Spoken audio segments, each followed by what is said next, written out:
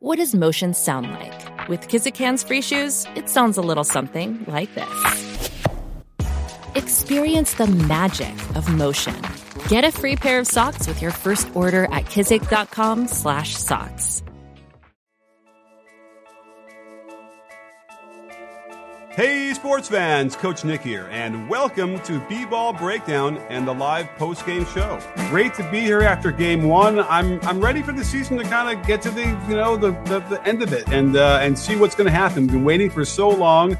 First off, absolute miracle from the gods that somehow Giannis was able to play and actually looked really good. They threw up a lot to him on a pick and roll, and he went up and dunked it. Now, it wasn't exactly maybe as high as he'd normally get, but he looked really, really good. That knee didn't seem to affect him too much. He had one play where he planted, you know what? It's his right knee that he did it, right? But he planted, in my mind's eye, I'm thinking he planted the left knee, and then he kind of came up really hobbling for a minute there, but then seemed to snap back into action. So truly remarkable that he was able to be as effective as he was. I mean, we can go through real quickly the box score numbers to see, but basically Giannis went 6 for 11. He hit a 3. He had 4 assists and 17 rebounds and 20 points total. He had 3 turnovers, and a couple of those were inopportune ones, but they weren't out of the ordinary as far as what he would normally do. He sometimes will struggle and get the ball knocked away from him, and that happens no matter whether his knee is bad or not. But for the most part, he looked, pretty much the way he would normally look. He's a little bit slightly slower, slightly less aggressive, and a little bit more earthbound barely. But, I mean, that's pretty effective for what they needed. Obviously, the big storyline for the Bucs side is going to be the Brook Lopez issue, because obviously that's going to be a huge problem for them if they're going to, based on what we saw last night. I'll get into that in a minute. But I also want to remind you guys that over on the Hot Mic app, which should be in the description below, click on that, download it, follow me, B-Ball Breakdown. You can request to come on the show, and we can chop it up, and they'll broadcast it live to YouTube. It's one of the only ways where we can have people call in and be part of the show on the YouTube side as well. So feel free to come over there, follow me, be part of the thing. I'll give preferential treatment to the comments on the Hot Mic app for sure. But then again, I'll give the most preferential treatment to anybody who wants to do super chats over on the YouTube side. So if that's what you want to get me for, then ask me there, or just head over to the Hot Mic app, link in the description, and ask your questions directly. And look at that, right on cue. We have a bunch of people who want to come in. Let's see, Akil disappeared, but let's see. We'll get Kaylin in here real quick. And Akil, come back. I don't know. It said it popped up and then it disappeared. So, Kaylin, we'll bring you in. We'll hit the button. You got to hit a button to accept, and then we'll chop it up for a minute. Oh, you know what? I should put on my my headset while we're waiting, because it might think. What's up, Kaylin? Hey, Coach Nick. How you doing? I am good. I'm just plugging in my earphones so we don't get any too much reverb back in the mic. But, yeah, what'd you think of the game? Oh, that was good. I was hoping for a close game, Game 1 finals. You don't want to blow out. Well, what do you think? It kind of had blowout feeling to it some degree, didn't it? Well, it didn't really feel like the Bucks really ever had a chance, because the Suns just felt like their game. I felt like their game plan was just one step ahead. And I think a big part of it, maybe the biggest part of it, was Budenholzer's switching pick and roll defense. That was a surprise, what wasn't was it? up with that? Yeah, I was surprised. I did not have that on my bingo card of him switching out right like that. And you know what? I gave him some props. Hey, let's do something, aggressive here and see what happens. Bold move, Cotton. But what was your issue with it? What didn't work for you? Well, coming into the series, looking at a lot of previews, one thing everyone's pointing out is Clippers with Zubac, same thing happened. You either drop or you switch, and you've got two of the best mid-range backcourt players, Chris Paul and Devin Booker, and you're just giving them either free reign to get Chris Paul to that little mid-range area for that fadeaway, or Booker and Chris Paul to switch. I lost count of how many times I saw Brook Lopez guarding Chris Paul in the middle of the game. Right. Well, what's interesting was that when they would switch that, so if you could picture P.J. Tucker on CP3, which is another interesting thing, because I think I would have put Drew on CP3 and had Tucker on like Middleton or something. But then when they screened with Ayton, and then that was a switch, they just threw it to Ayton, and he would score right over Tucker every time. So that would never have worked. I'm not exactly sure why they even tried it in that alignment, because if you got P.J. Tucker there and he's going to switch, you can't switch. You just got to do your normal drop. And the thing that I thought worked for the Bucks in the earlier series was that when Lopez just comes up a couple steps higher, that makes things difficult, in a different way for CP3. They didn't even want to do that. So, it was head scratching. And listen, there's no surprise here that as soon as they benched him for good, like he didn't come in after that stretch. He played the 23 minutes, I want to say. Where's my? Oh my goodness, I lost my whatchamacallit? Where did my tab go with the damn? Let me open a new one with the box score. I think he played 23 minutes. Am I crazy? Is that right? That sounds about right. All right, let me look here real quick. Box score. I will find that tab after the show's over. He played 23 minutes, so I'm pretty sure. So whenever he came out early in the third quarter, that was it for him. He didn't come back in. And by the way, the Bucks roared right back into the game and cut it to under 10. What do they get it to? 9, 7, something like that. Maybe even 7, closer. yeah. 7. So clearly, we've been threatening to see Lopez not get as many minutes, in all these series. And this is the one where I think he can't waste any more time down 1-0. Yeah, well, it was interesting because coming into the game, you could clearly tell that that was the determined game plan against the pick and roll, because they were putting up no resistance against the screen, and Lopez would come up straight away and already be in a stance to defend the perimeter. So clearly Budenholzer's told them this is the way we're going to defend the pick and roll, which is interesting. And here's the thing is, you can almost get away with that if you're getting some good production from Lopez on the other side. And you know what? They kind of were. I mean, his numbers were, let's see, Lopez was 7 for 14. He shot 50%, 3 for 5 from 3, 17 points, 6 rebounds. So he was actually contributing, but it just wasn't enough. And even though the score was 5 or 7 in favor of the Bucks, it seemed like Ayton was hesitant to step out. For sure. So it was kind of working, but he actually has to be even better than that, Lopez, to justify what he's giving up on the other end. It was too easy. And they're going to have their hands full because, and by the way, Portis comes in, and I tweeted this out like that's the solution. He actually did nicely on 2 of the 3 ISOs they got him on off of switches. They happened to hit him, but I thought he did well, certainly better than anything Lopez could give him. So that they might want to just look at that again and figure, they might not hit those shots again. Yeah, it's going to be interesting to see. Alrighty.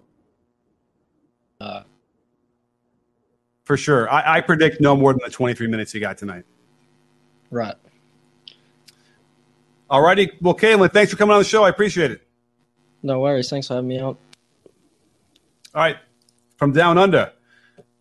Alrighty. Let's bring in, let's go with Ben. I'll go left to right here. Ben, we're waiting for you to come on in. Again, if you're over on the YouTube side and you want to chop it up with me live on YouTube and on the Hot Mic app, download the Hot Mic app, follow me, get in the stream, and I will bring you in if you just request. So we have waiting for Ben. There's a little button you got to press, and then it'll bring you in, and maybe I'll grab Aaron Z had a question, what was up with the free throw disparity? Well, I don't think that the Bucks were creating any free throws. They were not going to the basket hard. Then they switched after they got down by 20, and you saw them really go aggressively to the basket hard, and they generated some more free throws. They got up to 11 or 12, or let's see here, how many did they have total? The Bucks ended up having 16 total free throws when they only had like 7 or something for a big stretch there. So, Ben, we're waiting for you, but if let's see here, maybe I'll bring Cooper in instead, and we're waiting for Ben. Let's see here. Cooper, hit the button there. I invite you. You got to press one more button, and that should bring you in to the show. The anticipation is there. We go. Cooper, what's happening, my man? Hello, hey. Coach. I was wondering if you noticing the whole game that PJ Tucker was guarding Chris Paul. I was thinking, why did they just put Chris Middleton on him? Because they had Drew Holiday on Devin Booker, and I think that would perfectly be fine with. Because then PJ Tucker would be guarding Crowder, I think. Yeah. I don't see why they didn't do that. Great call. I would think that CP3 would struggle with a really long, good defender like Middleton, without question. Especially, well, what they're going to do though is if they put him on him, they're going to screen and force a switch, right? So I suppose they're like getting ahead of themselves and thinking, well, what's the point if that's going to happen? But I would like to see them somehow figure out a way to get Middleton on him, because if he's going to try an ISO on Middleton, that won't go as well as it's gone everywhere else with him in that, second and third quarters, or the second quarter, he hit a lot of points and then he lit it up again. So yeah, great call. They need to figure out how to get Middleton on Chris Paul. But again, if they screen him and they set a good screen, then Middleton gets rubbed off and he's not there anymore. So it's confusing. Yeah. Do you also think it's time for Giannis to start the five because Chris Paul and Devin Booker, they just waiting for Brook Lopez to switch on them. They just took their time to get their spots. Yeah, I think that every evidence that we saw in game one tonight would indicate, yes, it's time to just go with that and start there. Now, maybe bring Brook Lopez in off the bench and give him those 23 minutes against the second unit. That might make him more effective too. But without question, they were much better with a hobbled Giannis at the center spot. And even with Portis getting lit up a little bit there, they were still getting closer and narrowing that gap. So, I hate to say it because Lopez did shoot well, but he's not doing it on the defensive end well enough against the starters to justify. One more question. Also, Sure. If they put Giannis at the five, who would you put in to replace Lopez? Because Portis is then the five, and go ultra small. Oh man, it's a problem. They're not deep, right? You're bringing in Teague and Connaughton and Forbes off the bench from the backcourt. Like that's not great for our finals team. It really isn't. They need to shore that up in the offseason. But it's probably Connaughton. He's the guy that they seem most comfortable with. Yeah, that's all I have. Thank you, Coach. Awesome, thanks, man. All righty, let's go to Ben. Is still waiting for Ben. Let's go to Shanku. Bring you in here. Thank you. Just hit the button, bring a welcome in, and we will get you in here. Let's see here. And we got a lot of people coming in who want to request. Awesome. So let's see. I'll give you another 2 seconds, Shanku, to come in here. If not, then we'll go to it looks like, the next order would probably be like Eli, Jamie. No, Jacob. Okay, Shanku, what's happening, my man? Hi, how are you? Did I pronounce your name correctly? It's Shanku. Shanku. I figured as much. What's happening? Yeah. Nothing much, man. Thought it was a good game. Thought Budenholzer had some flaws defensively, at least. Kind of the same problem the Jazz had, just with Rudy Gobert switching and taking advantage of that. I hear you. Now, and then his biggest problem was he didn't adjust quick enough, right? He went with it, and then by that third quarter when they got down by 20, that was pretty much it.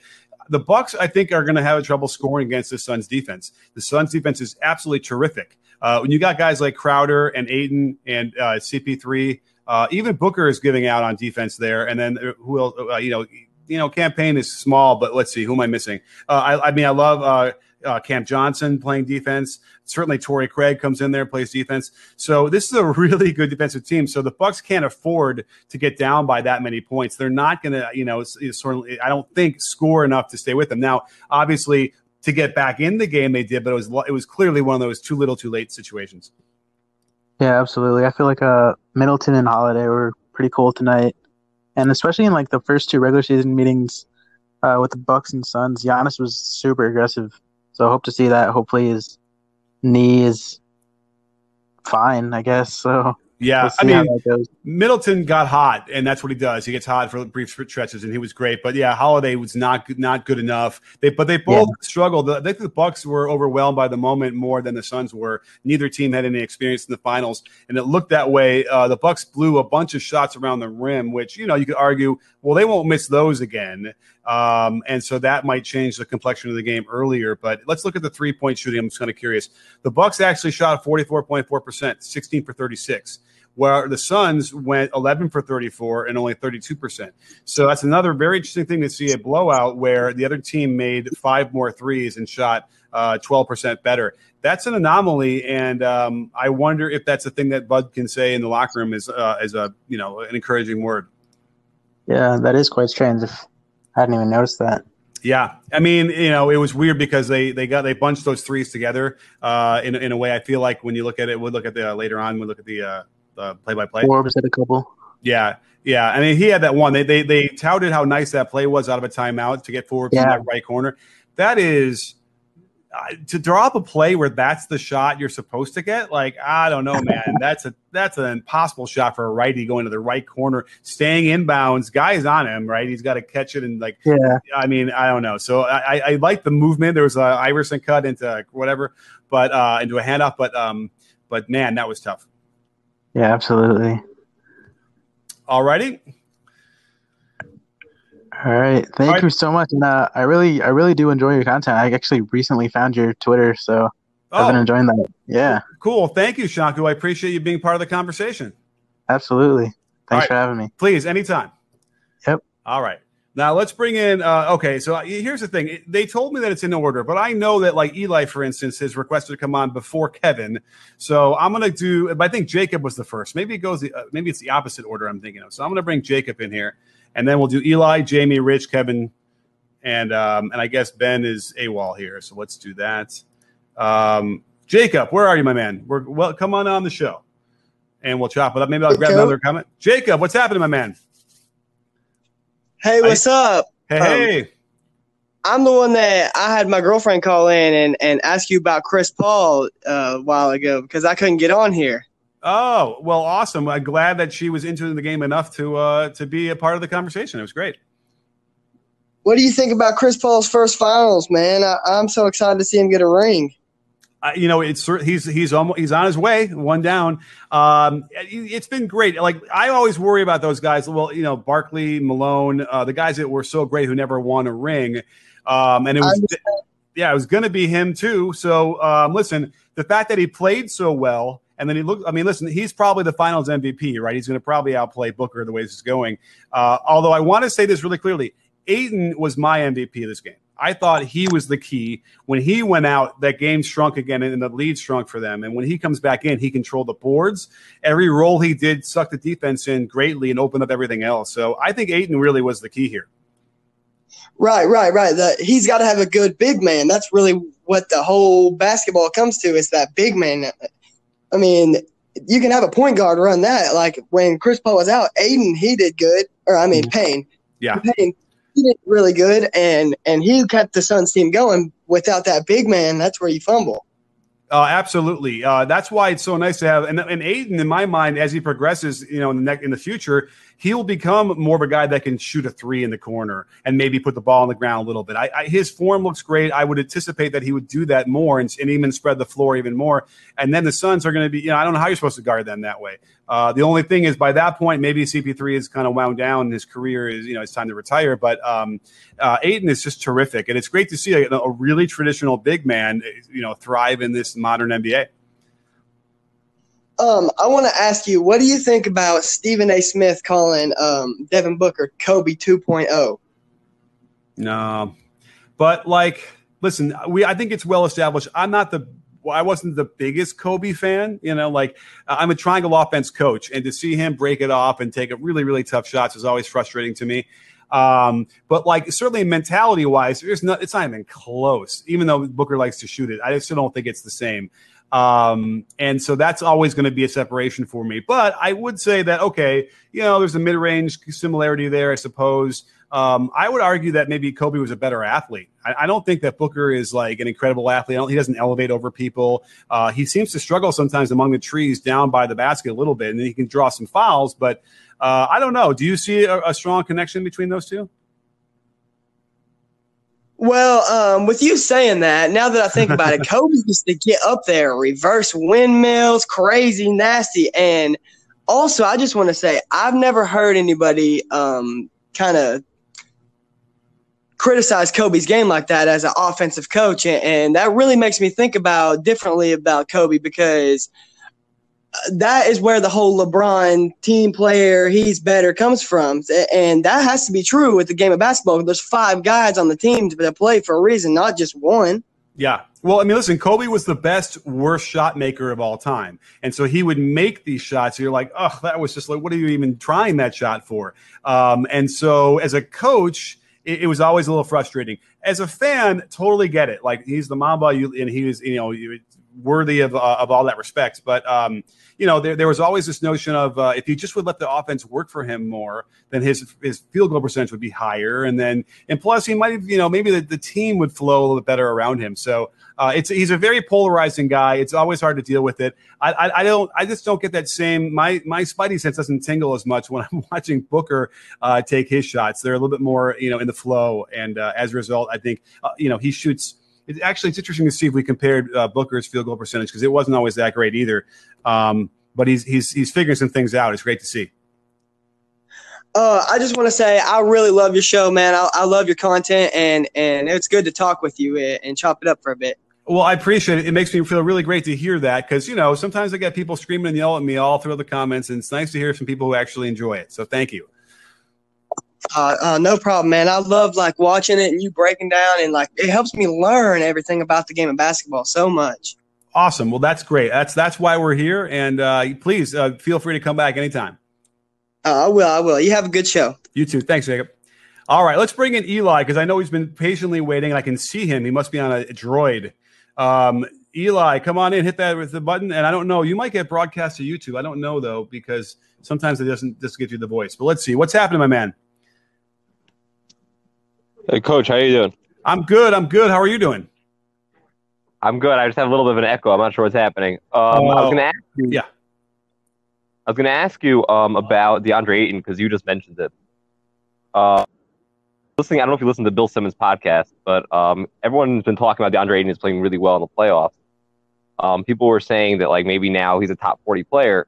What bothers me about that, or a really big asset in a playoff team or whatever, what bothers me more is that I don't know how to really his future. I don't really see him as a shot creator on his own.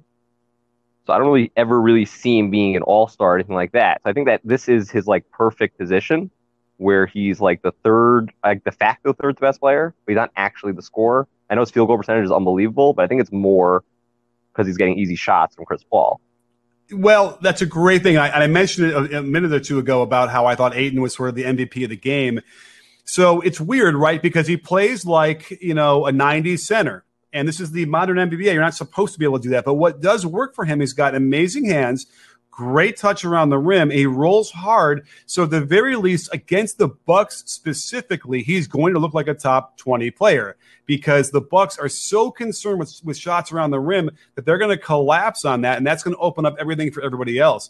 Meanwhile, when they run it quickly enough, and he's very mobile, they can't get there in time to have any effect on him. So he's hitting those little jump hooks and being strong and down there for those little turnaround shots. But I like I mentioned before, I have no doubt, and I think it'd be coaching criminality if we do not see him going to that corner next year for some threes. I think he's going to spread that out. He's got a nice looking form. I have no doubt he could get that to the 3-point line in the corner, and then maybe the next year that turns into some catch and shoots in the wing on a pick and pop. I don't know if we get to the point where they pick and pop, and then he can maybe go break a guy down off the dribble like a cat or anything like that, like Karl Anthony Towns. But I don't know, man. I think the sky's the limit for him, and I would think that he should have a legitimate shot at being All-Star, in the next several years. Because I didn't really follow him in college or whatever. I don't know if he played overseas or whatever. So I don't know if he was actually good at putting the ball on the floor and creating his own shot. Yeah, they didn't let him do that in Arizona. He was a strict, yeah. So maybe if you remember, what exactly were the Phoenix Suns looking at when they picked him first overall? So that was compliment Booker. That was to get another shot creator.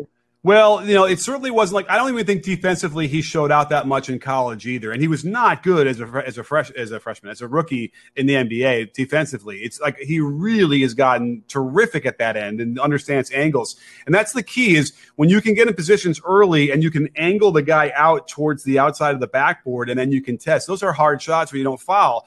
He was just fouling guys. He wasn't in position. He was late on everything. So that was something that they were able to develop on their own. But coming out of Arizona, very, very traditional back to the basket center. But again, you saw the mobility. You saw the hands. But you're also seeing a weird old school mindset where, in my mind, the number one pick should be the 6'8" guy who can play defense really well and hit threes. That should be it. In maybe the Kevin Durant mold where you can get to that. Mikal Bridges, he should have been number one. That's the guy you want.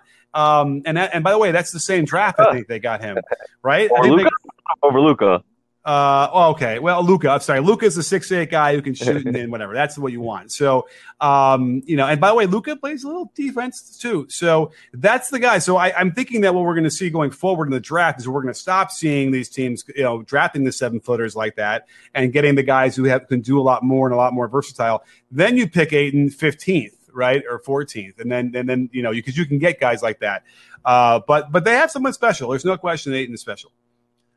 Okay. I just have one more question. Obviously, Dante DiVincenzo is not playing. He's been out for a lot of the playoffs. He's actually the advanced statistics love him on defense. They even like him maybe just with Drew Holiday to an extent. I don't know as good as Drew Holiday. Do you think that like that would actually make a difference in the series? Do you think that? I mean, look, the injury's been changing the whole playoffs. Yeah. Do you think that would actually put the Bucks on the in favored position, or not that much of a difference? Yeah, I think it makes a difference in a couple of ways. First of all, he's a starter, and that hurts any team to take a starter off, no matter how good that starter is in the hierarchy. But also, it means we see Jeff Teague. And if you got to play Jeff Teague 10 minutes in a finals game, and you got to play Bryn Forbes 20, what did Bryn Forbes play? Bryn Forbes played 12. That's not too much, but you know what I mean? Connaughton plays 28. Like, that's really Bryn where Forbes you're in there in the fourth.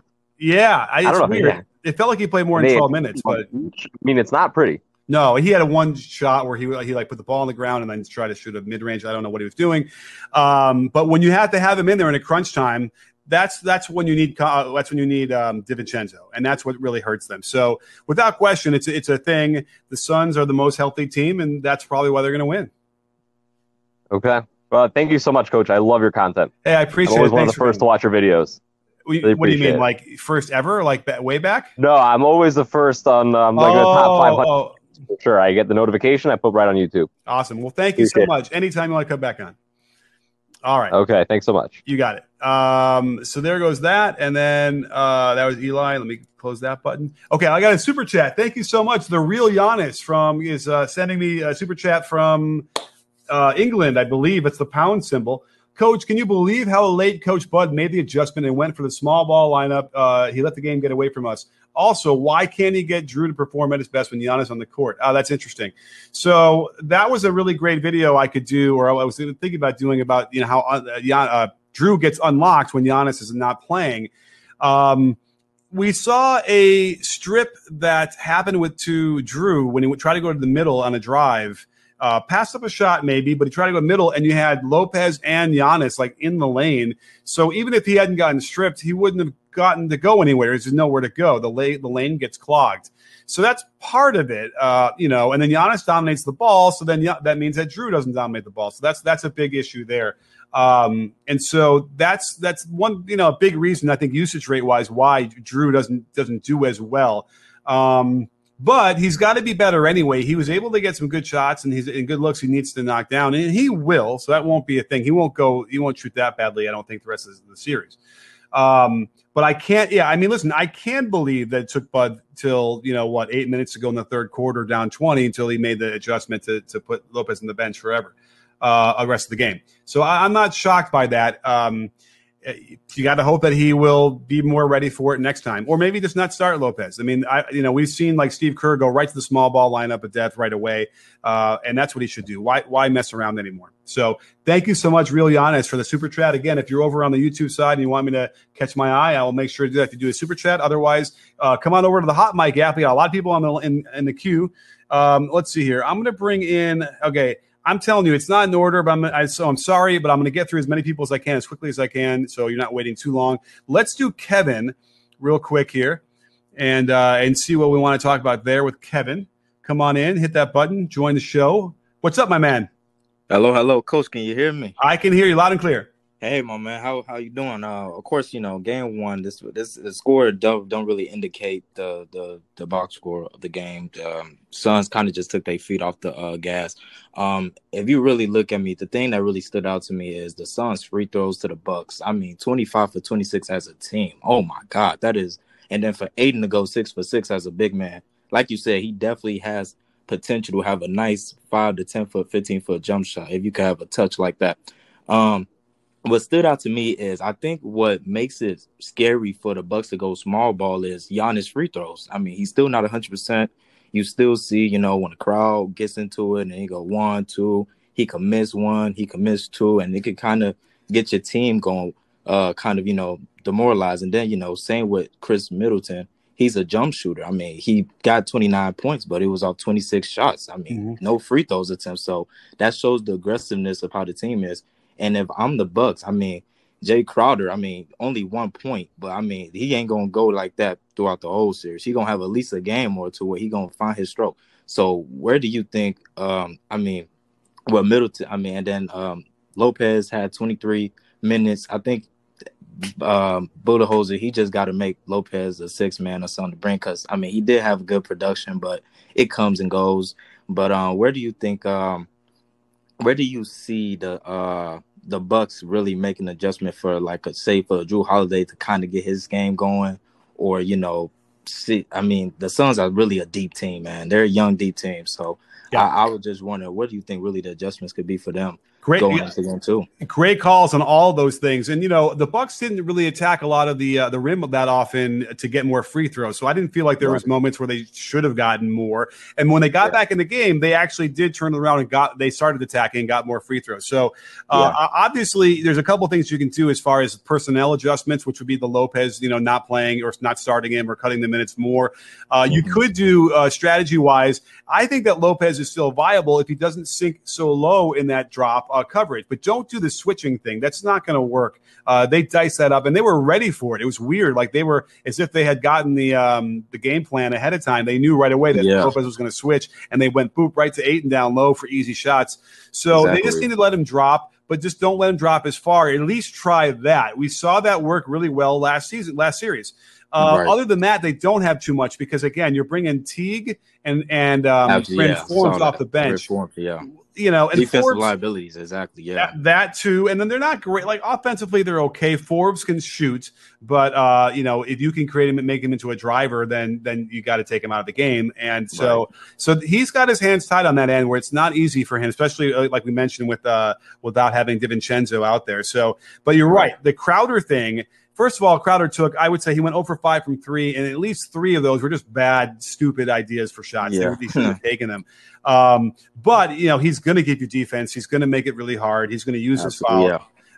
And so he contributed across the board anyway. But, it's a real problem for the Bucks. They have their hands tied. And obviously, Giannis – if he is feeling okay and he was moving fine, then they're going to need his normal production. They're going to need his 28 or 29 points. Yeah, and that was the thing is, he even though it did seem like he was moving around and everything, I think he only took like 11 field goals attempts. Yeah. So I think, probably fatigue and probably the knee was kind of getting to him a little bit to where he couldn't be that more aggressive towards the end.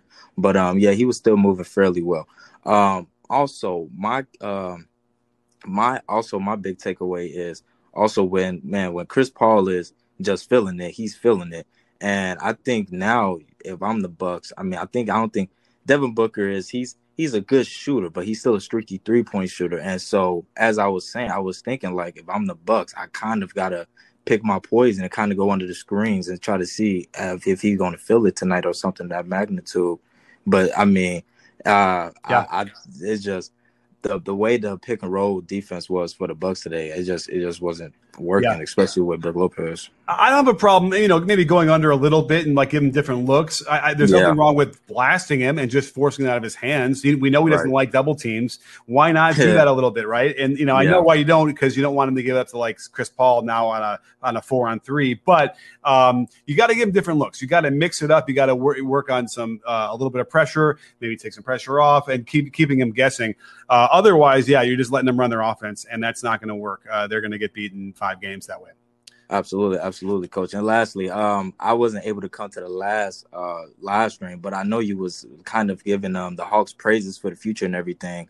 I was trying to see where do you think their future lies. If you had to ask me, I think their future is kind of more brighter than the Phoenix Suns or Dallas because they're in the West, and then the Hawks are in the East, where you got the Nets. They're kind of playing for now. Kevin Durant, he's 33.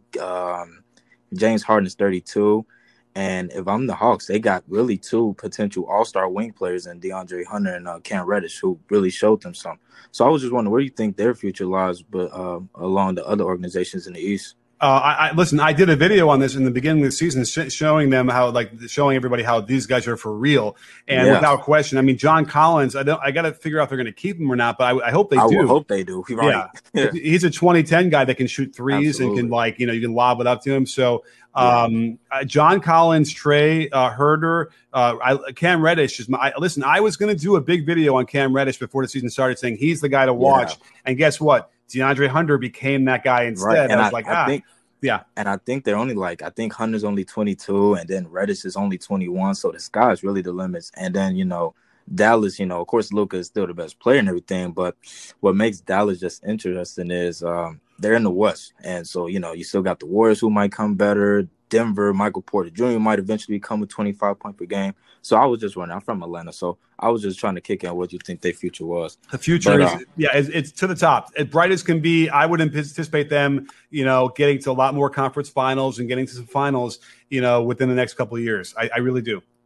All right, Coach. And then lastly, do you have the Suns win this series, right, after this today, or do you think the Bucks can make some adjustments? I had the Suns. I had the Suns winning it for sure. And, I don't know how many games. It's easier now to say after they won the first one. I would say, to be safe, I'd say the Suns in 6. 6, yeah, absolutely. Same. Okay, Coach. Thank you so much, my man. Enjoy awesome. This. Great stuff. Thank you.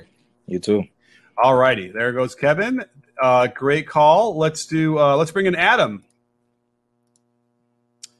Let's see here. Adam, are you there? I'm going to got Adam. I got Dilisea. I got Rich and Daniel, I guess in that order. As long as these things stay in the same order, then I'll do it in that order. But Adam, what's happening, my man? What's up, Coach Nick? How you doing tonight? I'm doing well. How are you doing?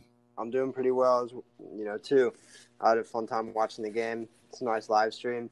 I don't really have a question. I just wanted to say I know you remember me shouting out Deandre Ayton for Finals MVP before this stream, so I'm glad you're saying he's MVP of the game. Chris Paul stole his 2020, but I don't know if you saw the stat with him and Kareem before he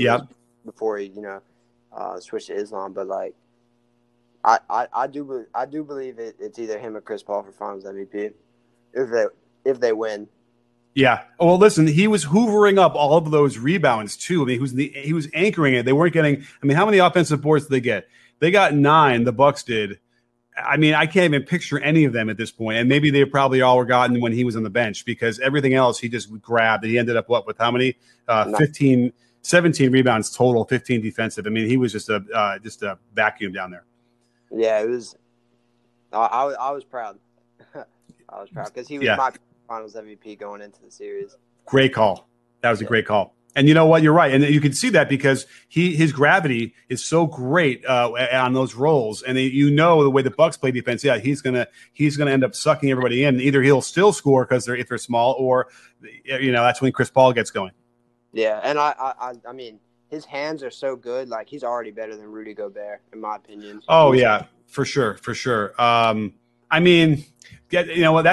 would be a good video. Who's better, Rudy Gobert or DeAndre Ayton?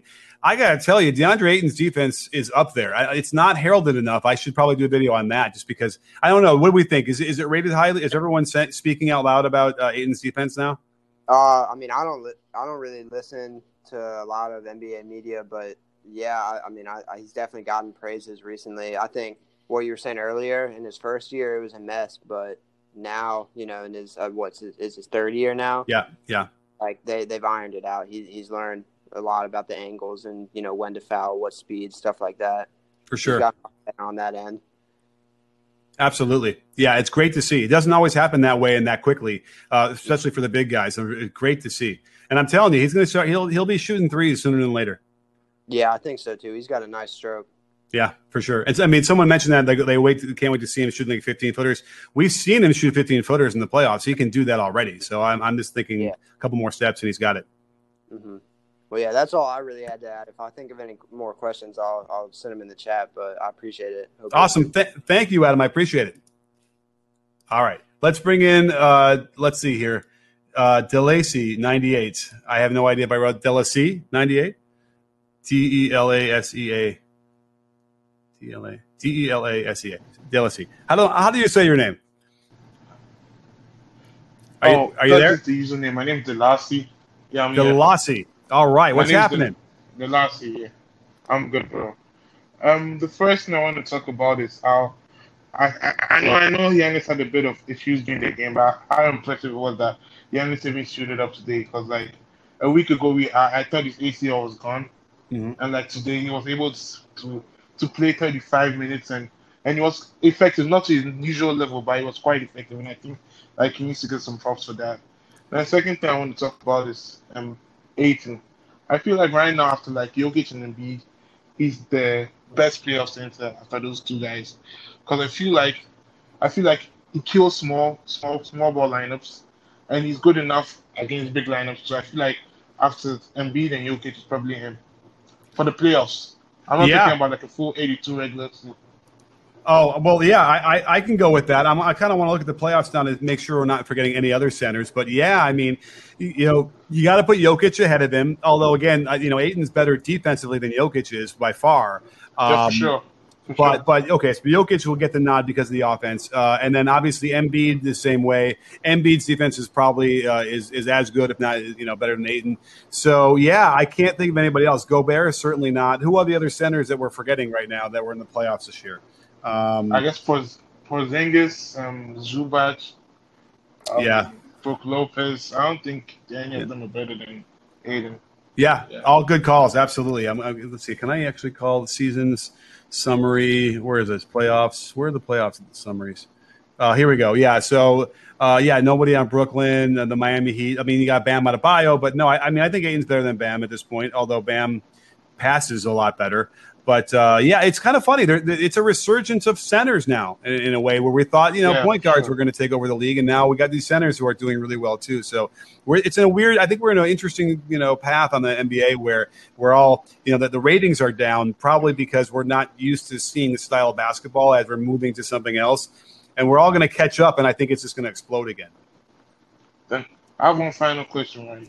Sure. Do you think for the long term – okay, I personally believe that in the long term, Giannis has to move from the fourth more of a center role where he can anchor the defense and he doesn't have another big man plugging the lane for him and his other teammates. What do you think about that? Yeah, I think what we saw in that first quarter, he went like 5 for 6, all post ups, face ups, and then nobody could stop him down there. Well, I mean, listen, he doesn't shoot the ball well. Why are you keep putting him out there, like handling the ball and daring him to shoot threes? He's more like Shaq when he does what he did tonight. And we never let Shaq shoot threes for a reason. And so I don't think that he needs to be wandering out there either. It might be boring for him, and he might like be able to have the ball and ISO and all that stuff, but it's just not what they do, what he does best. And if they want to win, you got to get the most plays you can with him doing what he does best. And that certainly was posting up tonight. I think they should try and forget about him trying to shoot these and focus more on his mid-range game. That'll be the most beneficial thing to him. Yeah. Well, we'll see. He's got a lot of work to do. So thank you. All right. Take care.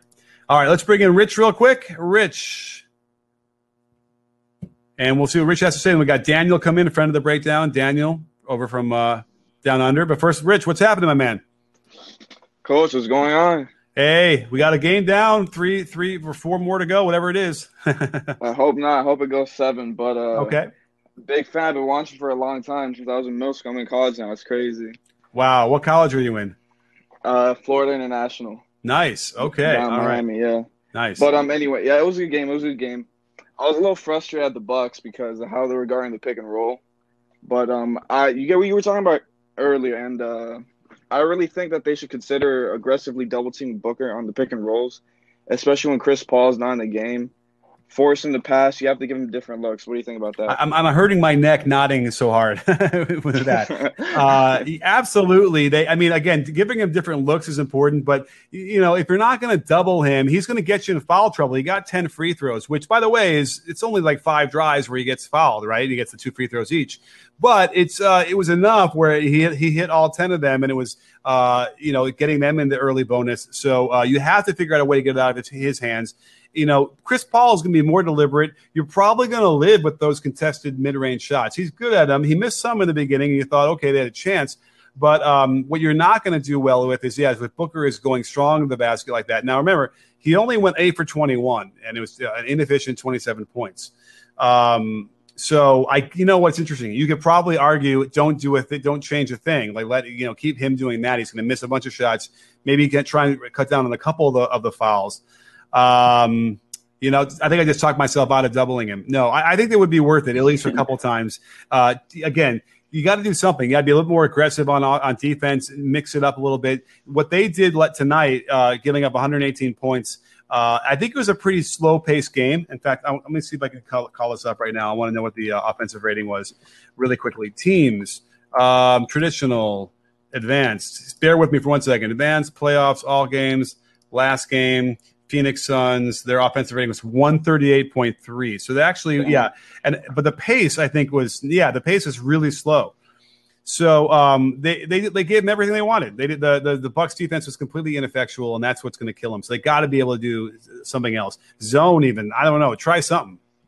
Well, I think they've definitely played Brook Lopez and basically Bobby Portis off the court. I think they're gonna have to play Giannis big minutes. Yeah. If they want to win the series, which is tough considering that he hyperextended his knee.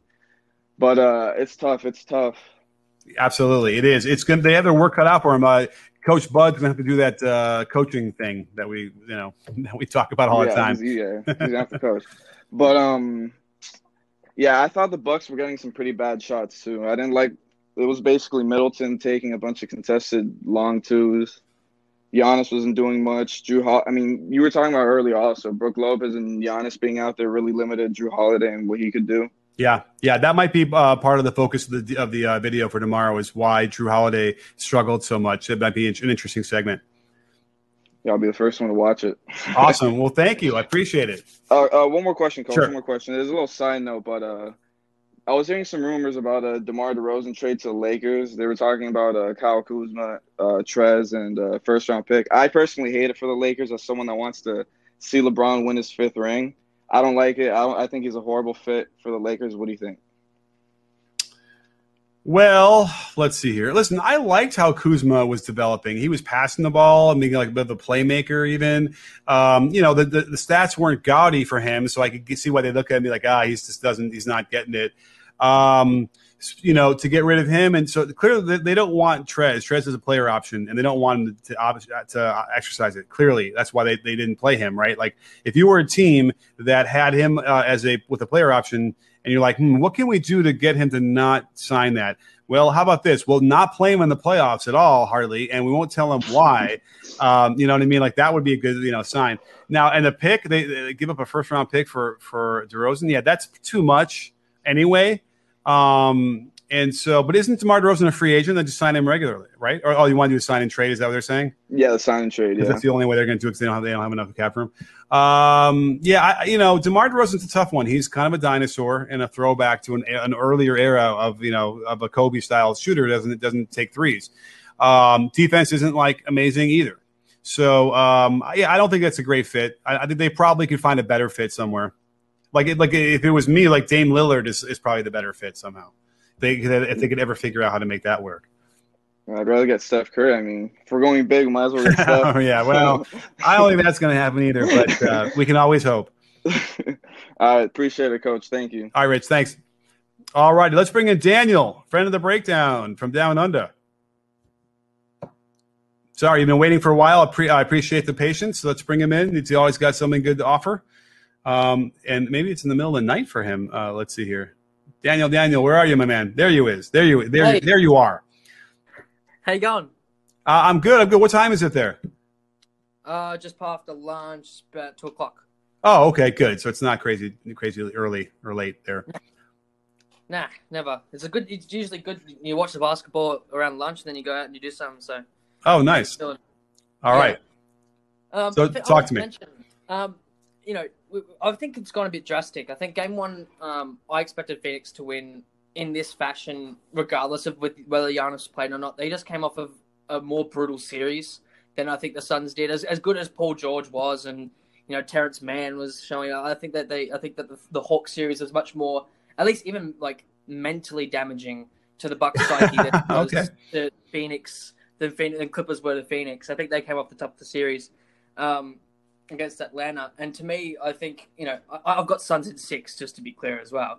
But I think got to bench Lopez, this, that, the other. I think that they're playing a bit too much. The problem with Lopez is they immediately just went from playing the most outrageous drop coverage defense we've ever seen to switching Lopez, who couldn't guard me in a pick and roll type of thing like that. So to me, they don't need to have Lopez switch. That's worse than having him play in drop coverage. Because at least in drop coverage, there are days where Chris Paul's 55% shooting from mid range ends up to 44, and you're like, okay, we live with that, right? You just you just can't have him sag so far back that he's getting his money. I think to me, it's you have him step up a bit further, but you have him also stay in line, protect that lob. It's very hard. You are heaping when you play drop coverage. You're heaping a lot onto one guy, right? But like if you start on the side of Chris Paul and you force him to his right side because right shooter's going right, he's better at it than most shooters. But right shooter's going right, it's harder. And if you start him on that left side where he's going that way already, you force him to that side, and now you got Lopez contest potentially. I think that would work better than just benching Lopez or because they don't want Giannis switching out and playing perimeter defense. That's not the type of defender he is.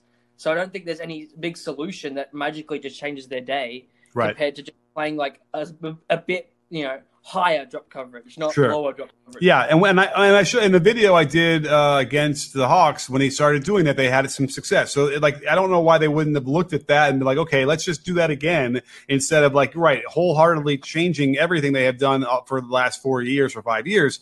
It was bold, but it just didn't seem like it was worth it to try it in the finals game. So I agree.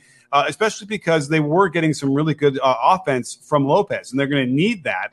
And that's a really tough one to balance. It's funny because a lot of times you'll see the guard from the weak side bump down to the roll man, and I don't understand why the guard doesn't throw the lob every single time. For some reason, they're trained to see, he bumped down properly, so I can't throw it. When what's he going to do? He's a foot shorter anyway, and we saw that. I can't picture. I don't know if it was Forbes or somebody. He did the proper bump down, and they threw it up anyway, and he just puts the ball in without even being bothered by anybody. So that's going to be a really key there because Chris Paul is arguably the greatest point guard at being able to decide whether to shoot it, floater, step back, mid range, or lob it. And he had it all on display tonight. Yeah, for sure. Ayton's 7-1. The only person that can do anything to contest him is Big Lopez or Giannis. Yes. So Giannis needs to be a floater on the weak side to come in and try and do it. Now I think he got dunked on though, didn't he? Or he came over for one. He drew the foul. He drew a foul. Yeah, he drew a foul on him. Right. So it's like that. He needs to get better at his angle on that. But yeah, that would be the only way to see him do that. But now you're asking him to fly in there like a Superman with half of a leg, and that's tough, man. Yeah, I actually thought, for what it's worth, I thought Giannis played. The thing with Giannis is if he's on, what would you call him, 80, 85%, he can't be your best player when he's 80, 85%. That's the problem. Holiday, it seems like can't mesh with Giannis. And the troubling thing with that is that they just gave up as much picks for Drew Holiday as the Clippers gave up for Paul George.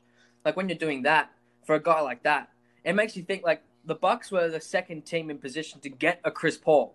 And the package that OKC got for Chris Paul, as an OKC fan, I can tell you, I wanted Ayton in that package. I wanted to trade CP Adams in a package surrounded for Ayton because I think Ayton's better than Adams. Yeah. But I think that type of system where Adams, they're very similar. Adams and Ayton, they both got good hands. They both seem really, really smart defensively. I think Ayton's just a bit more athletic, which lets him do more defensively. But that's are you allowed to compliment a New Zealander? Yeah, I am. It's okay. fine. Just want to make sure. I don't want you to get in trouble. They're considering building this massive bridge across. It's 2-hour drive across to New Zealand. Okay, cool. Yeah, apparently. But anyway, it's just having that type of assist. That's how good I think Ayton can be. I think he's probably still the 6. I think he's better than Gobert. And it comes down to whether you think Vucevic is better or not. I think he's better than Vucevic too. I'd have him at 4. I got Bam a bit higher just because Bam's potential to switch and play defense is a bit higher just because you're 6'9", 6'10", a bit quicker. Yeah. You can pass the ball a bit.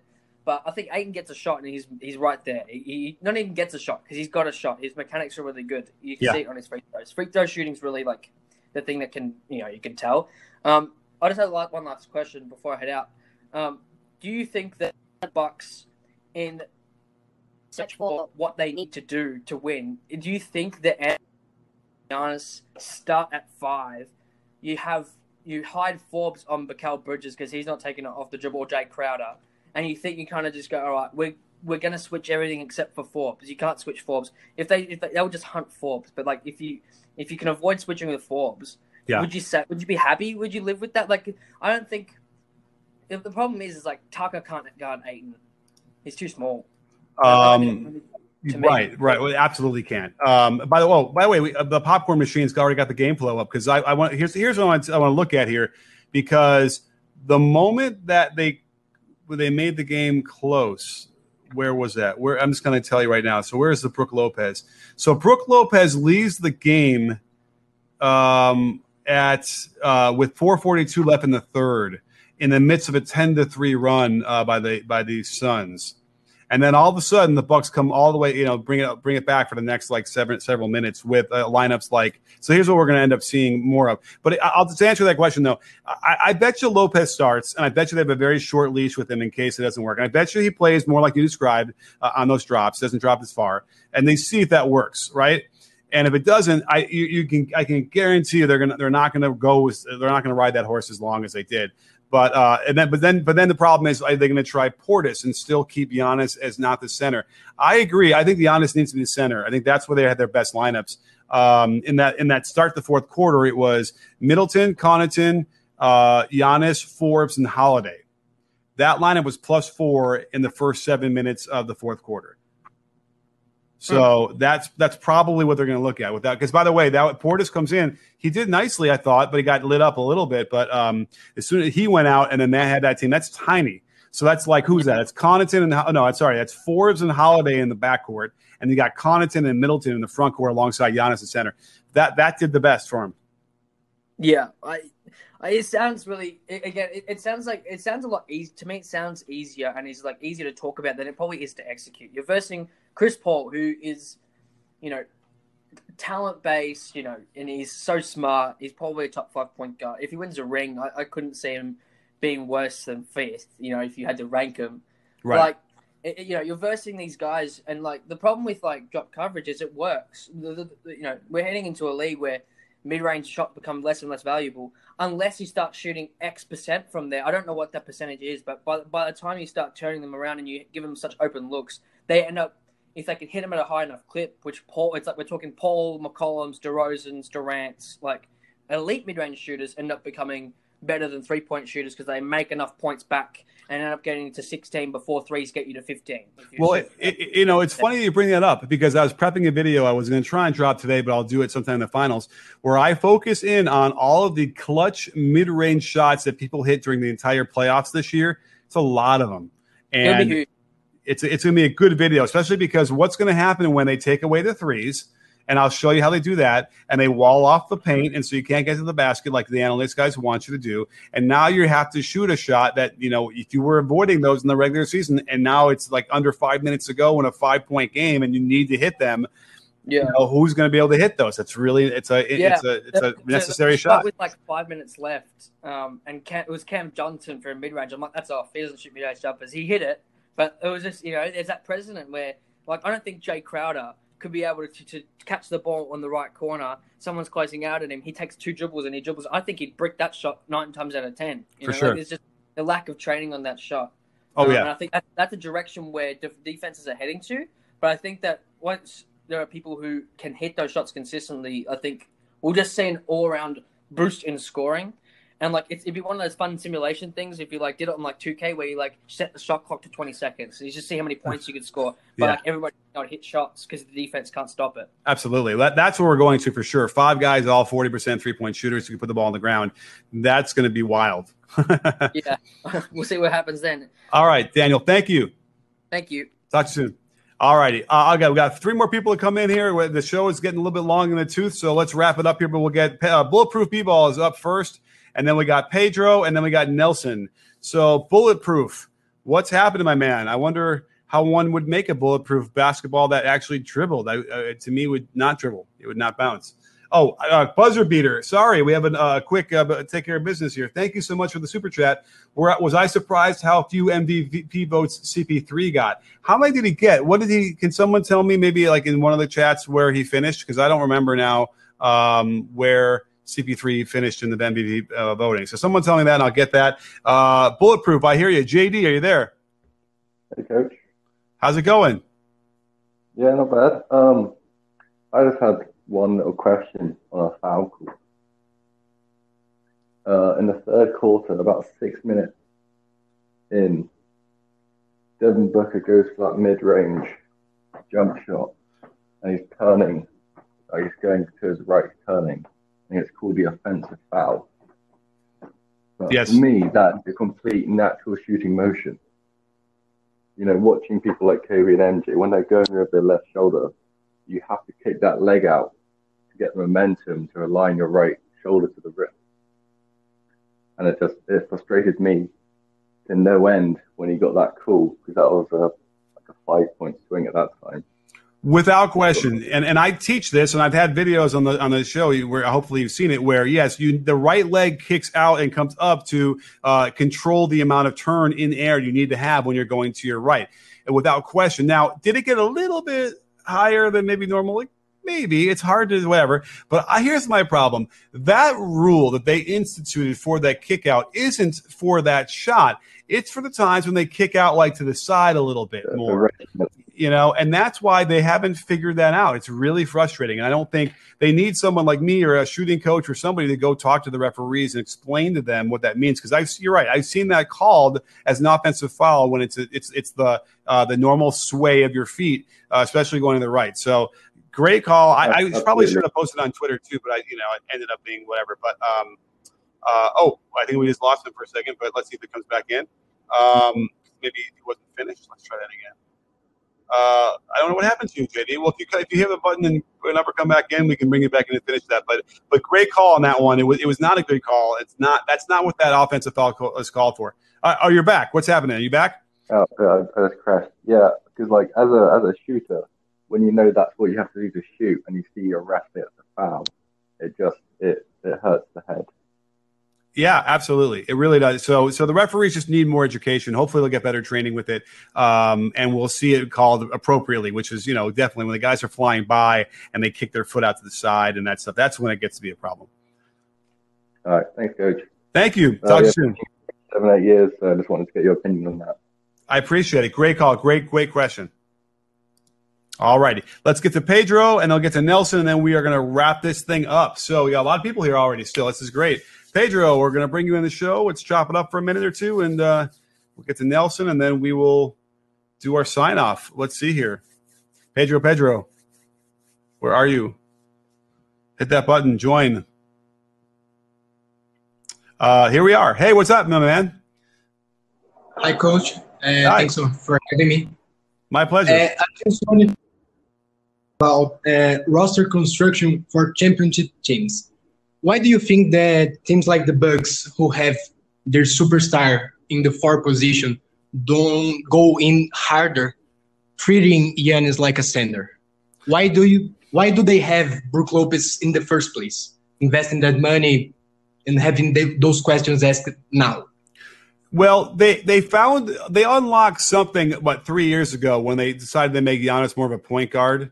And then I think that's when Lopez had first gotten there. So there was something there that really, really seemed to work. But when the teams are now prepared for you in the playoffs and it slows down a little bit where you're not getting all the transition buckets like he normally gets, well, that's the problem, right? So the regular season, it works really well because you're getting a lot of fast transition buckets where he can really excel.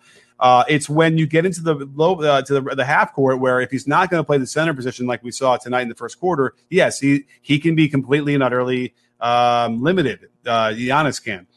So that was why I always felt like they needed to have a better number one scorer. They needed to have gotten like the James Harden. Drew Holiday isn't that guy. He's much more complimentary. They needed to get a guy like Dame or like Harden since he was available. And I suppose they just didn't realize that. They probably didn't have the assets either to kind of put together a package. But when you have a Giannis and you realize after enough years in the playoffs that this is not working as your point guard, you need to have someone to play that role. That said, they got all the way to the finals. So it's not a complete loss. They actually are getting closer than they had been in years past. So something was working better. Although that said, the injuries this year were so devastating to so many teams that who knows what the real story is until we get to next year. I just think that having a center alongside a guy that 2 years ago he was fine in the perimeter, but right now it feels like it's just not working anymore. You feel like the Lakers route where they pay very cheap money for a starting center, and when push comes to shove, they just bench and Dwight Howard or bench Drummond and start AD at the 5. Do you think that is more sustainable, more championship? Yeah. Yeah, I mean, the more skill you have with the basketball at the 5 position, the better you are. It's just, you just have a much more of an advantage, which is why, when Lopez can shoot threes, that's something that really does help them. But that position still needs to be able to play some defense and be more effective than what Lopez was. But there's no question, when you get an AD in that role, it does change the entire game. It makes it much harder to guard, and then all of a sudden you're scoring more, so your defense is better because you're in position back because you're scoring more, and so it's all a cascading thing. So when that's a big difference for them. And again, Lopez was good on offense tonight, but just not quite good enough compared to what he was giving up on the other end. I feel like 17 points in 20-something minutes, it's a really good game, but even the other players were being impaired for his presence there. Drew can't do anything penetrating when you have 2 guys around the lane. Absolutely. And his flaws are mitigated during the regular season, but during the playoffs, they are so much more exposed. Do you think that teams are online business? Do you think that regular season is more valuable to teams than with the casual fans give it credit for? It's a great question. Because maybe the Bucks will be happy with being the number 1 seed or number 2 seed, winning a lot of games, being tough in the playoffs and losing the second round. For a lot of small market teams, that's good. Like the Jazz are kind of in that situation right now. But I don't know. As far as I could tell, the title is their goal. And if they want to keep Giannis in Milwaukee long term, then they have to really put their best foot forward to win a title, not just be really great in the regular season. So, with that in mind, I have to imagine, they want to win the whole thing, and it's not going to be enough for them to simply, get knocked out in the playoffs every year like they've been doing. Nice. Thanks for having me, Coach. You got it. Thanks, Pedro. All righty, let's get to Nelson as we wrap this up. Hopefully you're still there. It's been a little bit of a wait, but thank you for being there. And then let me just quickly, so CP3 didn't get any number 1 votes, it looks like, for MVP. I get it. The Jokic storyline had been written early on in the season, and there wasn't much that's going to stop him from getting it. So that's just the narrative. It takes hold no matter what anybody else does. But CP3 was good. I would probably still have given it to Jokic as far as the regular season. I think he had a better year. So Nelson, what's happening? Hey, Coach. Great to talk to you again. Last time we talked about some high school basketball, some shot creation, how to become a better player. So 2 things I wanna say before we get to that topic. So first of all, I think 5 out is not actually the best spacing possible. Why? Because I think gap spacing is actually very, very underrated. That's why teams have been able to wall Giannis off. That's why Westbrook Harden, the 5-out scheme hasn't really succeeded last year. That's also due to, the Lakers defense, how they keep doubling Harden and recovering to their shooters, right? But I think in the regular season this year, what the Bucks have done was they put Drew in the dunker spot and Brook Lopez on the perimeter. That way, they bring the big out of the paint while also not having 5-out spacing, while Drew's man is the rim protector. And that's why this regular season, they've actually had some success with that, and they actually haven't been doing it in the playoffs. So I think they should start doing that, and maybe they can win a game or 2. And that's fascinating. I mean, I'm trying to picture that in my head right now. I mean, I certainly can picture Brook Lopez spacing to the wing or to the corner and getting out of the perimeter. But I'm trying to picture Drew Holiday in a dunker spot. That's really interesting. And that for sure. We saw that tonight actually a little bit where they would run the Spain pick and roll. The Suns finally ran a little bit more with Chris Paul out there. And what they were doing was, they were luring the small guard to have to be the guy protecting the rim, and they simply wasn't going to work. And they got a lot of easy shots that way. So the Suns did that. Now the Bucks, wow, I can't picture that. But that's a great call. I'll have to dive into the footage and try and find that. Yeah, I've actually seen that from the channel Half Court Hoops. Coach Gibb. All right, we'll give him a shout out for sure. Yeah, so I've seen that. Yeah. So that's just my thought on the game. And then some questions about, being better as a player. So I've been trying to train having a tighter handle as a guard. So for like the secret to a tight handle, what is it? Is it hand-eye coordination? Is it like Curry, for example? He has small hands, right? Unlike KD, right? Well, I've had a fair amount of experience working with players and trying to improve their handle at the high school level. And doing what we did for decades and decades, like a lot of times, doesn't really help. And so when you're talking about developing and the things that you should do to get better at dribbling, that's what I could weigh in on. Any kind of static dribbling where you're standing still doing it is worthless. And I know we see Curry do all that stuff, whatever. I would argue that a lot of the things he does, 2-ball drills in place, aren't really for the dribbling part. It's much for the hand-eye coordination and for the pickup into the shot. That, to me, is really where he's benefiting from that drill specifically.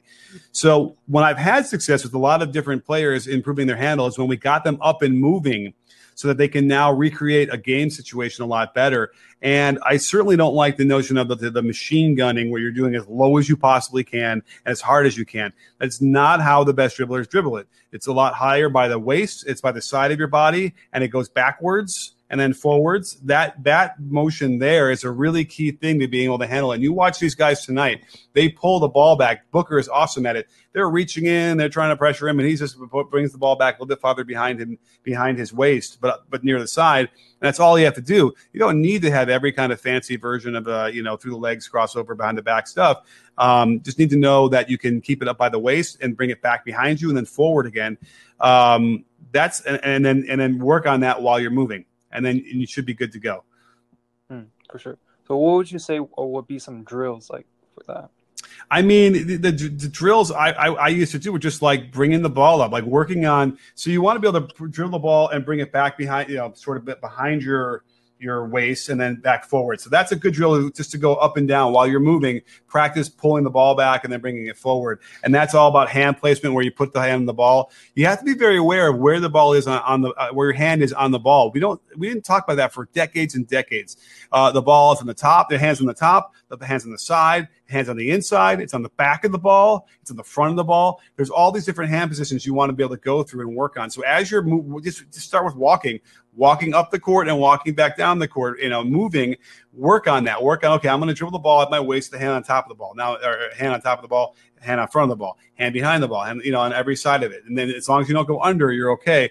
So you don't need to have any complex, fancy drills with all these different, progressions. It's really just getting that feel of that. And being able to manipulate the ball in those directions while you're moving, and then eventually faster and faster. So then you're jogging and then you're running. Once you start being able to do all of that, then you should see a really good improvement. Thank you for that. I'll definitely try to work on that. And for a pick and roll, as you talked about last time, is like the most important thing for a guard in the game, right? So what would you say is the most important thing running a pick and roll as a ball handler?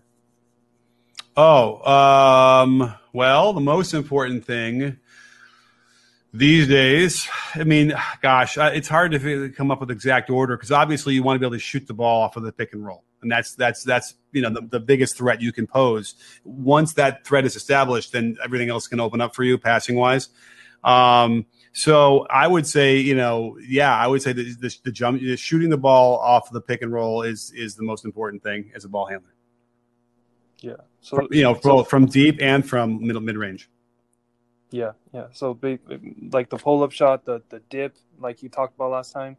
Yeah, definitely. Yeah, absolutely. Maybe, don't forget you can dip off a dribble too. That's all part of that floating, but then the ball float to your waist. Now, sometimes you do have to get your hand down low and snatch it off the ground quick once, and then you get right back where you were again. That's most of those guys. You watch the Currys and the Kyries.